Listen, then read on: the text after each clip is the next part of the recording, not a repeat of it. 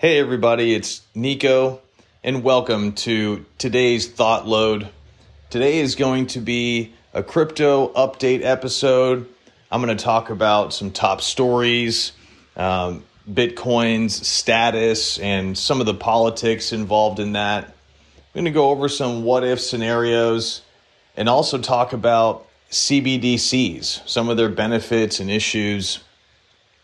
And so I'm going to get right into it with the most recent Ethereum news or Ethereum update news.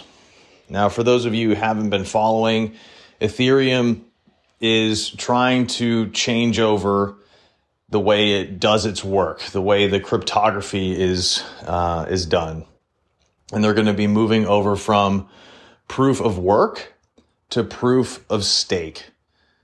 Now, sometimes when people see this in the news, like, oh man, is this a bad thing? What happened to the cryptocurrency? Why are they changing? Updates are part of the process, right?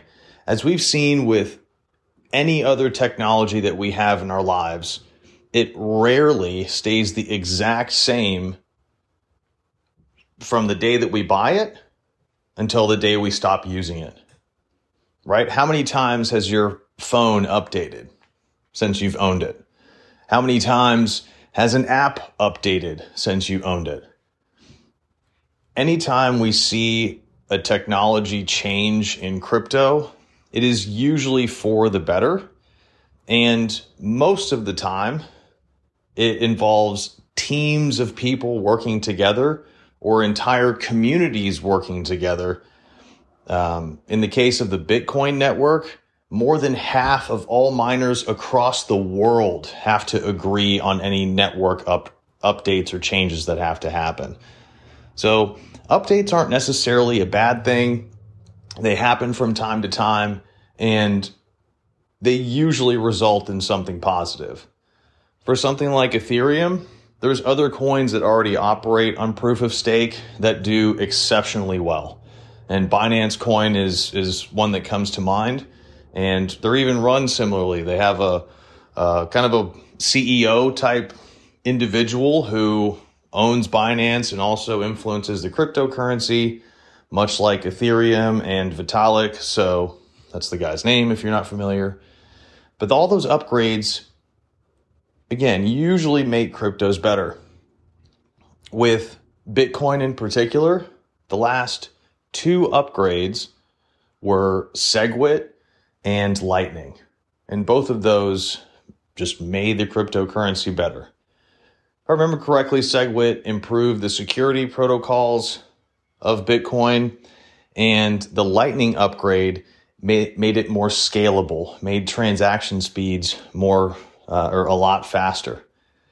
And I wanted to comment on that because a lot of the times you may hear in the crypto world that, oh, Bitcoin doesn't process transactions fast enough, or it doesn't allow for enough data on each block.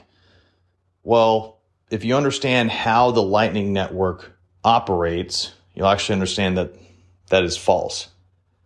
Currently, major credit card companies process between 5,000 and 65,000 transactions a second. The 65,000 transactions is what Visa's CEO said if they really had to, they could push it up to that number.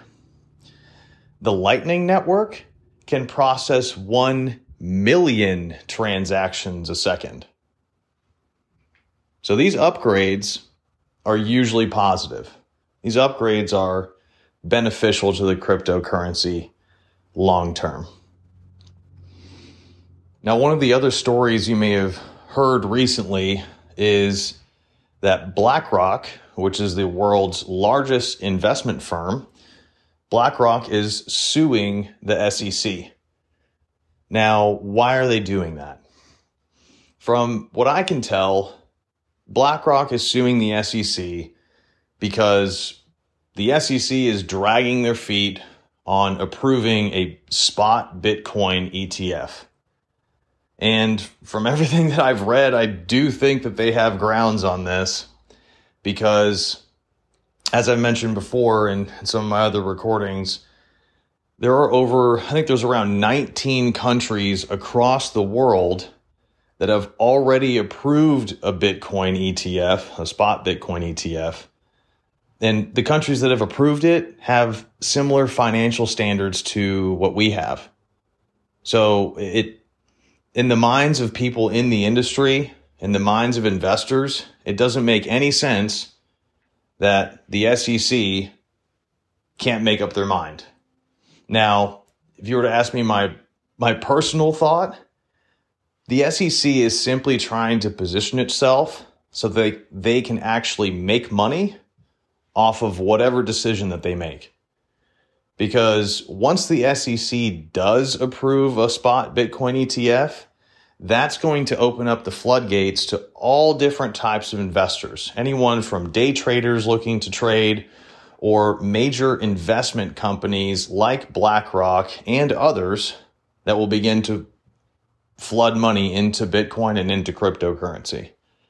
And, you know, in classic Uncle Sam fashion, they want to get their money out of that. So the interesting part is that Grayscale, which is another investment firm, a cryptocurrency investment firm, has also sued the SEC. So I think it's going to create for an interesting scenario when both of these lawsuits come to, whenever they actually have to go to court or however that works. It's going to be interesting when two major entities are trying to get the SEC to make a decision on this. So keep on the lookout for that. But that is something that can change the game. Now, imagine if that were to happen. And honestly, it will. One of the videos I watched recently was Kevin O'Leary from Shark Tank describing how this would happen. And whenever the SEC did make that decision, it would really open up the floodgates. Now, I'll put things into perspective for you. Right now, there are 124 million people in the United States that are banked. All right? If all of those people put just $500 into Bitcoin, approximately 15% of all Bitcoins that will ever be created would be owned by U.S. citizens. Now, remember, that is one country, and that's only 124 million people out of the over 6 billion people that are banked worldwide. Imagine what the price of all cryptos would be if that were to happen. And really, once the SEC does decide on this Bitcoin situation and the spot ETF, that's going to start to flood money into Bitcoin. When people make money from Bitcoin, they usually sell that either into dollars or they move it into other cryptocurrencies in the industry, thus making the entire industry more robust. So over time, those government decisions, SEC decisions, are going to have a trickle-down effect in crypto, and it's only going to get better, especially once institutions are involved. Now, along with the SEC political aspect, one of the things that I heard mentioned recently kind of blew me away, but it also helped me realize why things weren't moving as quickly as I would like personally, but also kind of why the technology was created. You know, if you look into Bitcoin, you understand that is a technology that was created because of the issues with our current currency system. And once you understand how it works, the fundamentals, you say, hey, this is a better currency. Why aren't we using this?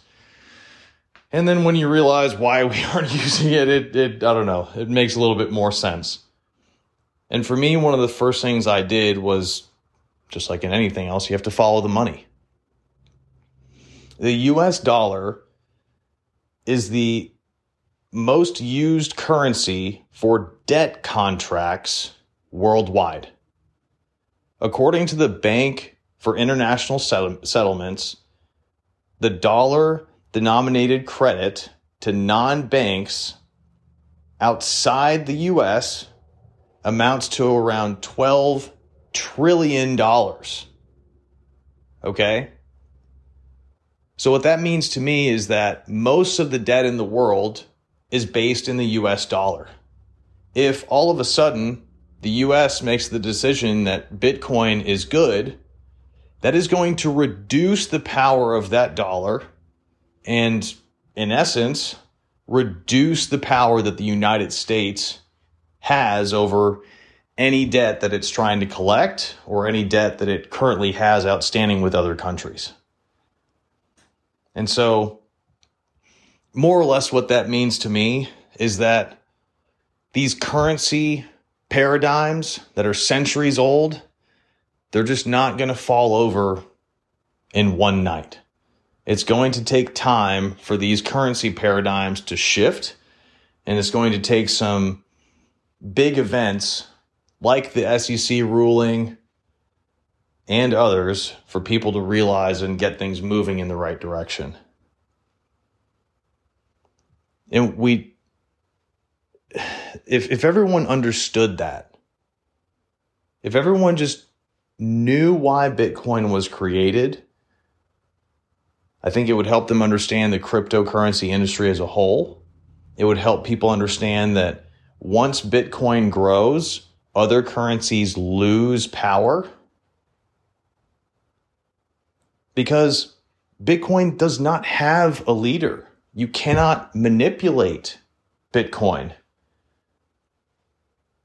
If you own it and you have the private keys, no one can tell you what to do or where to spend that or how to hold it or how much to accumulate.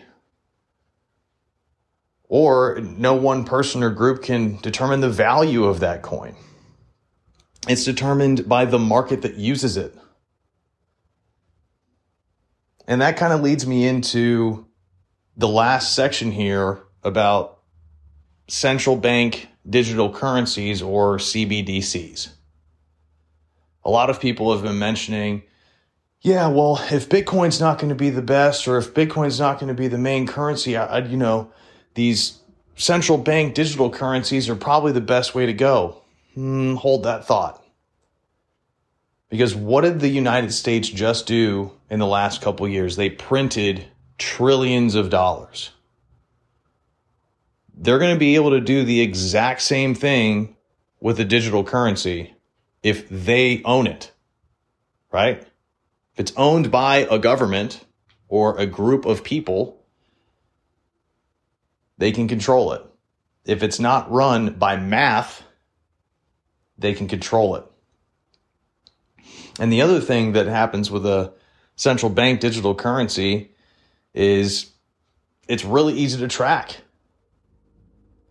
And that's actually kind of a double-edged sword for those that are in power. Because if all of a sudden the US decides to use a central bank digital currency, well, yes, it's now easy for the government to track all of the spending that its citizens make. But if it's created correctly, or at least how Bitcoin is, that means that its citizens, so us, we can then track what the government spends. So all of those posts recently about Congress members and Senate members doing illegal trading and investing in things and having insider knowledge and stuff, we would actually be able to see exactly where their money went and how it flowed if they were using a digital currency, a central bank digital currency.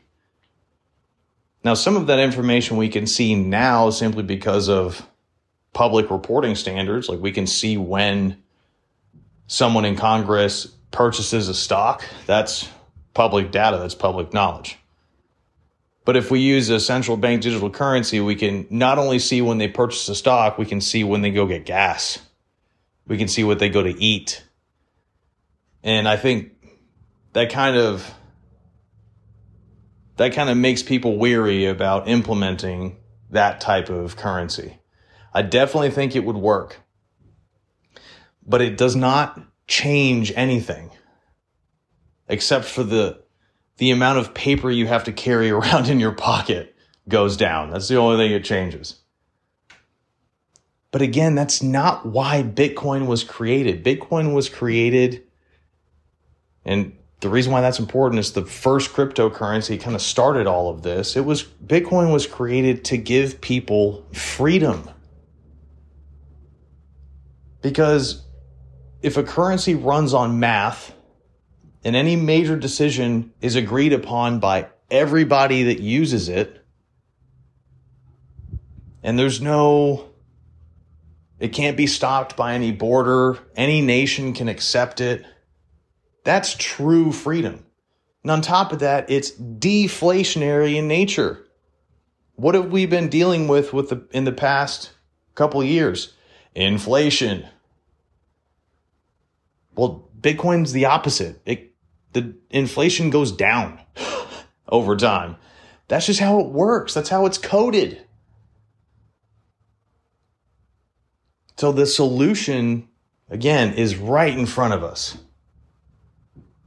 And I know sometimes it may seem confusing as to why things aren't moving quickly or what's holding up crypto or what have you. But really, once you dig into a lot of these subtle aspects of the history of a currency, legal decisions, how it's tracked, what the coding's like, global impacts of a decision made in the United States. Once we understand those things, I think we can really build a better picture of where we're at and where we're going. And hopefully we can figure out how long it'll take before these things start to happen. Hopefully, as things stand today, I would expect that whenever the SEC makes their decision, things are going to change shortly thereafter. I don't know how quickly that's going to be. I don't even know exactly when the SEC is going to make its decision. I do believe it's sometime in Q1 or Q2 of 2023. But who knows? Things in this industry can change overnight. And I think the first thing we can all do is change our level of education and understanding when it comes to topics like this. Because once we understand those currency dynamics, the coding of Bitcoin, and why it is a future reserve currency, in my opinion, and the opinions of others, we can see why this has such potential and why we should get involved sooner rather than later. Guys, that's it for today's episode. Please reach out to me on our website at dueltheday.com/crypto or click on the crypto button if you have any questions or you want to talk with me about this stuff. Hopefully you learned something today, and hopefully you take the first step in investing in crypto and taking your future in your own hands instead of letting a group of politicians decide it for you. Guys, have a great week. We'll see you on Thursday for another ThoughtLoad from Tyler and next Tuesday from me. And as always, begin the duel, win the day.